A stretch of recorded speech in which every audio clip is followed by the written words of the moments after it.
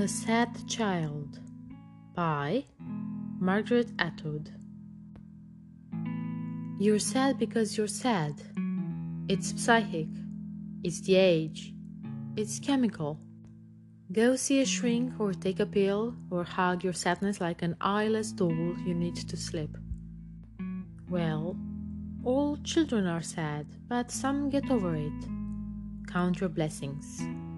Better than that, buy a hat, buy a coat or a pet, take up dancing to forget. Forget what? Your sadness, your shadow, whatever it was that was done to you the day of the lawn party, when you came inside flushed with the sun, your mouth sulky with sugar, in your new dress with the ribbon and the ice cream smear, and said to yourself in the bathroom, I am not the favorite child.